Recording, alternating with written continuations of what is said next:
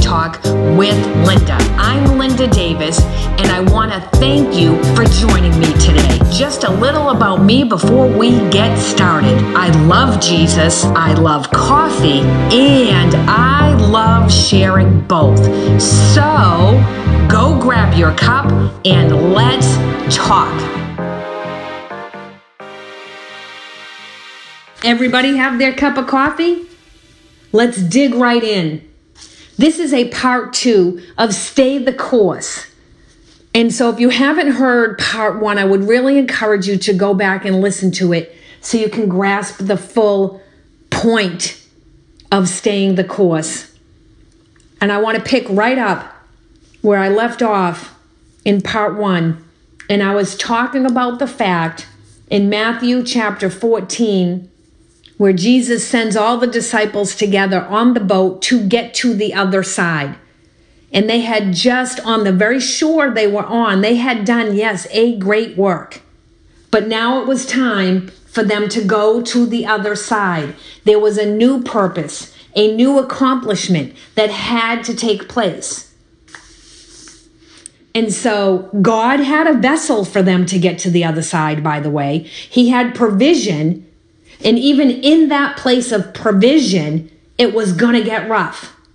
But if they stayed the course, they would arrive where they were supposed to arrive.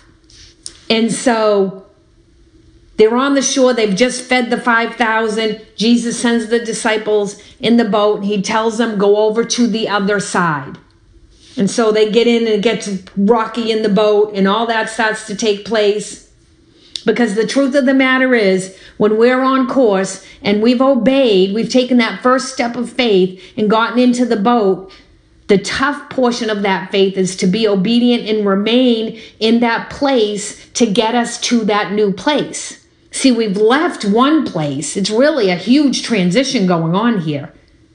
We've left one place and we got to get to the other place. So the enemy is going to work overtime to get us off course. And so Peter, we know, we've heard so many sermons preached about this. He gets out of the boat. Everybody's like, yay, go Peter. I've done it myself. How brave. He was the only one willing to step out of the boat. Everybody else just sat there looking at him. Peter's the one. He's amazing. Really, he was off course. He was off course. Jesus never intended for Peter to get out of the boat and walk over to him. In part 1, I mentioned that Peter's lack of faith, Peter's doubt in this whole situation was equal to that of doubting Thomas. And how he doubted that Jesus really rose from the dead. So let's go back to the boat. Let's go back to, it was in Matthew 14. Let's go back to that and finish up. And one thing I want to make sure that you get, in case you haven't listened to part 1, is that Jesus is walking out on the water to the disciples in the boat that's in the middle of the waves. It's windy. It's rocking. They're concerned. And now they think they've seen a ghost. Because the reason they think they've seen a ghost, and this is kind of interesting, is because, number one, they've never seen a human being walk on water. Number 2, it's actually been prophesied in both Genesis and the book of Job that the Messiah would be the one to walk on water. And so they ask, they don't ask, they just begin to scream out in fear. And Jesus tries to settle them down. And he doesn't say, hey, it's Jesus. Hey, it's Yeshua. Hey, I'm coming out to you. He doesn't say what, I would be like, if somebody was scared and they didn't realize it was me, I'd be like, hey, it's Linda. But that's not how he responds. He says, take courage. I am. I am. It's the same I am that God spoke to Moses in Exodus chapter 3. It's the same I am. I am the Lord. I am God. I am the Son of God. I am Jesus Christ, the Anointed One. I am the one it's been prophesied about. So, he's responded and said that. Now, this is where the doubt comes in. Peter says in Matthew chapter 14 at verse 28, Lord, if it is you, in other words, I'm putting a demand on you, just like Thomas did, to prove yourself. Even though I just saw you feed 5,000 people with very little. Even though we had 2 fish and we had 5 loaves of bread and we had leftovers. He says, if it is you, bid me to come to you on the water. So even though Peter was never supposed to get out of the boat and he was never supposed to walk on the water, Jesus is in a tough place. What is he supposed to say to Peter?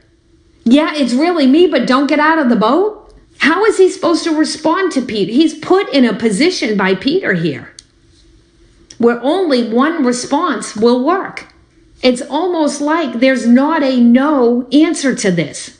Have you ever been asked a question and really, no matter what, you're going to be put in a situation? Well, it is me, but don't get out of the boat. Well, that's just going to take another challenge. So, Jesus responds truthfully the only way he can in this moment. And he says, come. Come. If you must. If you have to, Peter. If you have to step away from all of the other disciples, if you have to be a one-man show, if nobody else matters in this moment but you, see, Peter's putting himself in front of the others. And this is something that the disciples, actually, Peter's not the only one that did it. The disciples did this all the time. I mean, Jesus' only response is come. Just come. Fine, whatever. Come on. If you got to do it, you got to do it. If you got to jump out of the boat, jump out of the boat. The only one that was ever supposed to walk on the water was Jesus. But now we got Peter in this situation. And basically, Peter is asking Jesus to prove himself. That's what he's doing. Same thing Thomas did. This is not bravery. This is not boldness. This is doubt in full force. Significant doubt.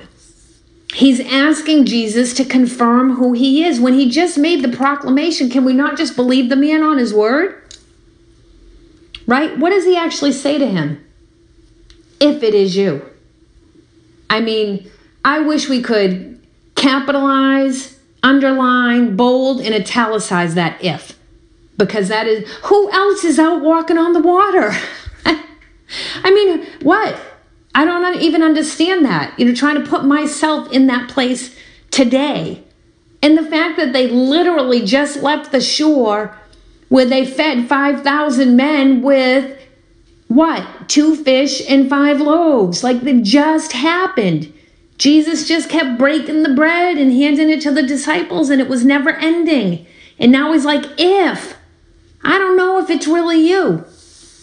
Let's put this to the test. Peter wasn't looking to just walk around on the water unless he was looking to elevate himself to the same place as Jesus. If you can walk on water, maybe I can too, so call me out there. And so, of course, Jesus says, come on. I mean, what else is he going to say?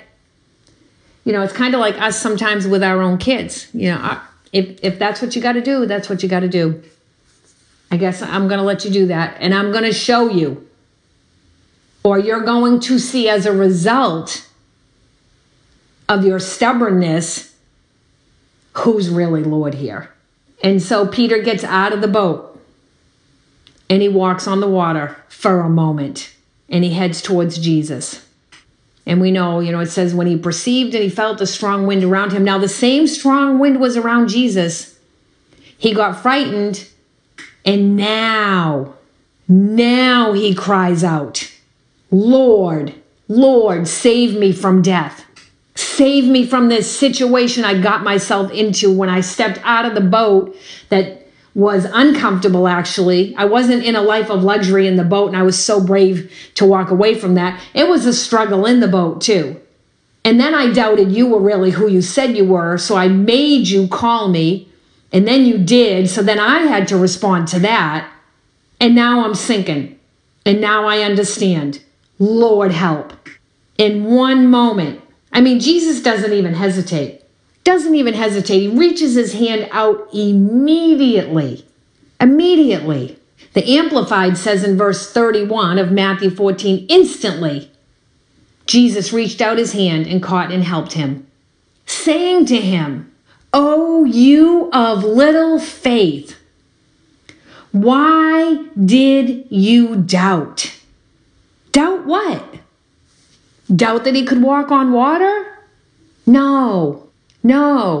Why did you doubt when I said I am that I really was? Why did you doubt that, Peter? When are you going to see me as your true Lord? When are you going to have understanding that I am who I say I am? And he proved who he was. And he goes, Peter and Jesus go back to the boat where Jesus was supposed to be. And that's the awesome thing. And a lot of times we'll get off course because we doubt where we are supposed to be. We doubt that God really said, get in the boat and get to the other side. And no matter what happens on the journey on the way over there, you're going to make it. They could actually see the shore on both sides. You'll get there. See, the easy part is jumping in the boat when it's still on the shore. But when it gets pushed away from the shore and we're headed to that other shore and we haven't quite ended up there yet, that's when it gets difficult. That's when we have to fight those doubt thoughts in our mind. And see, we have the luxury of Jesus isn't going to be up on the mountain praying. He's in the boat with us. I promise you that. And so we have to understand that. And he has others in the boat with us too. Not one of those disciples was alone. So Jesus basically puts Peter back in the boat, and then he gets in the boat too. I would just love to be in that boat, seeing what all the different disciples thought. I don't know why you had to go and do that, Peter. Why are you challenging Jesus? He said, I am. He's walking on the water. He's got to be the Messiah. So here they are back in the boat. And Jesus is with them now in the boat. And what does it say takes place? Once they are back on course. And this, I think, is the toughest place to stay on course, is when we've left one shore and we're headed to another shore. It's so difficult. And it's so easy to get off course, especially when the wind starts blowing, especially when the waves start crashing. When you're in your place, you are most effective. Whether it's a place of you being brought through the storm and God is basically refining you and showing you maybe any lingering doubt you may have, or whether you've made it already to the other side and you're walking in the purpose of that shore. When we're in the place or on the course we're supposed to be on, we're significant. Our impact is significant. I'll put it that way. That's a better way to put it. Our impact is significant. So Jesus puts Peter back in the boat, and Jesus gets in the boat with him. And the minute they get in the boat, the wind stops. And this is something that's awesome. Like, this is a revelation moment for all of the disciples. Because remember, We'll cut Peter a little bit of slack here. He was the one that challenged Jesus, but he wasn't the only one who didn't think Jesus was Jesus. They all thought he was a ghost. And by the way, this is their second dealing with a boat in a storm. Jesus was already on the other boat, sleeping, remember? But this one's different. He's walking across the water to them because he's revealing to them in this moment, they need to know. In this moment, they need to know he is I am. Before they arrive at the shore on the other side, they need to know. Because what he has for them on the other side, they need that equipping. So when we have left one shore and we are headed to another shore, that stuff that happens on the open water, basically when we feel most exposed, when we are most exposed to doubt and unbelief and fear and concern, should we have left that shore that we just left? Are we going to make it to that shore over there? But everything that happens in those open waters is significant, it's training, and it's necessary. It's necessary. So in verse 33, and those in the boat, it's basically the disciples, those in the boat knelt and worshiped him, saying, truly, truly, you are the Son of God. Truly you are. Now, the 2 fish and the 5 loaves didn't cut it, right? The water into wine didn't cut it. And any other miracles that Jesus had done in between those, none of them cut it. Him walking on the water and then rescuing Peter and both of them getting back in the boat, that's what did it. And now they say, truly you are what you just said you were. I am. And they worshiped him. Verse 34, and when they had crossed over to the other side, they went ashore. They went ashore. So now they are on the other side. So we have to stay in a place of knowing God has pushed us away from one shore and we are headed towards another shore. But in that open water, there's going to be some things that we don't understand. And if we will keep ourselves in place, in position, on course, God will reveal himself to us as the one true Lord and Savior, Redeemer, the great I am, everything we need him to be. And we will arrive on the other side, on the shore we are next supposed to be on. And as a matter of fact, when they get on the shore, many miracles take place. It says in verse 36, as many as touched it were perfectly restored. They're just touching the hem of Jesus' garment at this point. They're bringing all the sick to them. Significant healings begin to take place. And so will we be willing to lay aside all doubt, to lay aside all unbelief, to get in the boat, to stay in the boat, to allow it to do whatever buffeting it has to do before we arrive on the shore, the great crowds waiting for us on the other side, purpose waiting for us on the other side. Staying in that place, staying on course. Let's turn real quick before we close this out to Colossians chapter 2. Let's just jump over there real quick. I want to read this scripture to you. It's just kind of confirming, talking a little more about staying the course. Let's see. Let's start at verse 16. Put my glasses on so I can see. As you have, therefore, received Christ, even Jesus the Lord, so walk Regulate your lives and conduct yourselves in union with and conformity to Him. Have the roots of your being, this is how we stay the course, firmly and deeply planted in Him. I'm reading from the Amplified. Fixed and founded in Him, being continually built up in Him, becoming increasingly more confirmed and established in the faith, just as you were taught, and abounding and overflowing in it with thanksgiving. See to it that no one carries you off as spoil or makes you yourselves captive by his so-called philosophy and intellectualism and vain deceit, following human traditions, men's ideas of the material rather than the spiritual, just crude notions, following the rudimentary and elemental teachings of the universe and disregarding the teachings of Jesus Christ.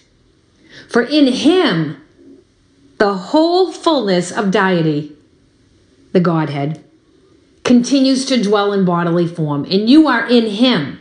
You are made full, and you have come to fullness of life in Him.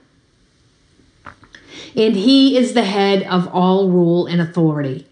In Him you were circumcised, not a circumcision made with your hands, but in a spiritual circumcision performed by Jesus Christ by stripping off the body of the flesh with all its passions and lusts. You were circumcised when you were buried with Him in your baptism, in which you were also raised through your faith in the working of God, when He raised Him up from the dead. And you who were dead in trespasses and the uncircumcision of your flesh, God brought to life together with Christ, having freely forgiven all our transgressions. Freely forgiven them all. Verse 14, having canceled and blotted out and wiped away the handwriting of the note with its legal decrees and demands, which was in force and stood against us. This note, with its regulations, decrees, and demands, He set it aside and cleared it completely out of our way by nailing it to His cross. Therefore, let me do verse 15. I don't want to miss that. So God disarmed the principalities and powers that were raged against us and made a bold display and a public example of them, in triumphing over them in Him and in it. So let no one sit in judgment on you in matters of food and drink, or with regard to a feast day or a new moon or a Sabbath. So we have to stay the course. And that's how we stay the course. That's how we do it. We have understanding and revelation that we have received Jesus Christ. We walk in Him. We remain rooted in Him, built up in Him, established in that faith, and with a thanksgiving heart. That's how we do it. We don't let anyone rob us of what we know to be truth. We don't let anybody, remember I talked in the beginning of part 1 about voices in our head. We don't let man's opinion of God pushing us off the shore and sending us over to the other side. We don't let man's opinion come in and speak against that, putting seeds of doubt in us and us being robbed in the long run. We don't do that. We have to stay the course. We have to worship our Lord and Savior at all times. We have to stay in an uncomfortable boat at times, even when we have doubt come on us and fear, because those two things were in that boat. They screamed because they thought it was a ghost, and Peter said, if it's you. So all of the above. We have to worship Him beforehand. Like it says, they worshiped Jesus after He got into the boat, after He proved Himself. Let's try worshiping Him while the boat's rocking. And that equips us to stay the course with Him. That equips us to reach that destination on the other side. Not being robbed, walking in the fullness of all that the Lord has for each one of us as He's trying to send us over to the other side. I want to encourage you to remove all doubt, remove all fear, stay Stay the course. Don't only make that first step of faith, but remain in obedience, on course for what the Lord has said to do, no matter how comfortable it gets, and always, always worship your way through it.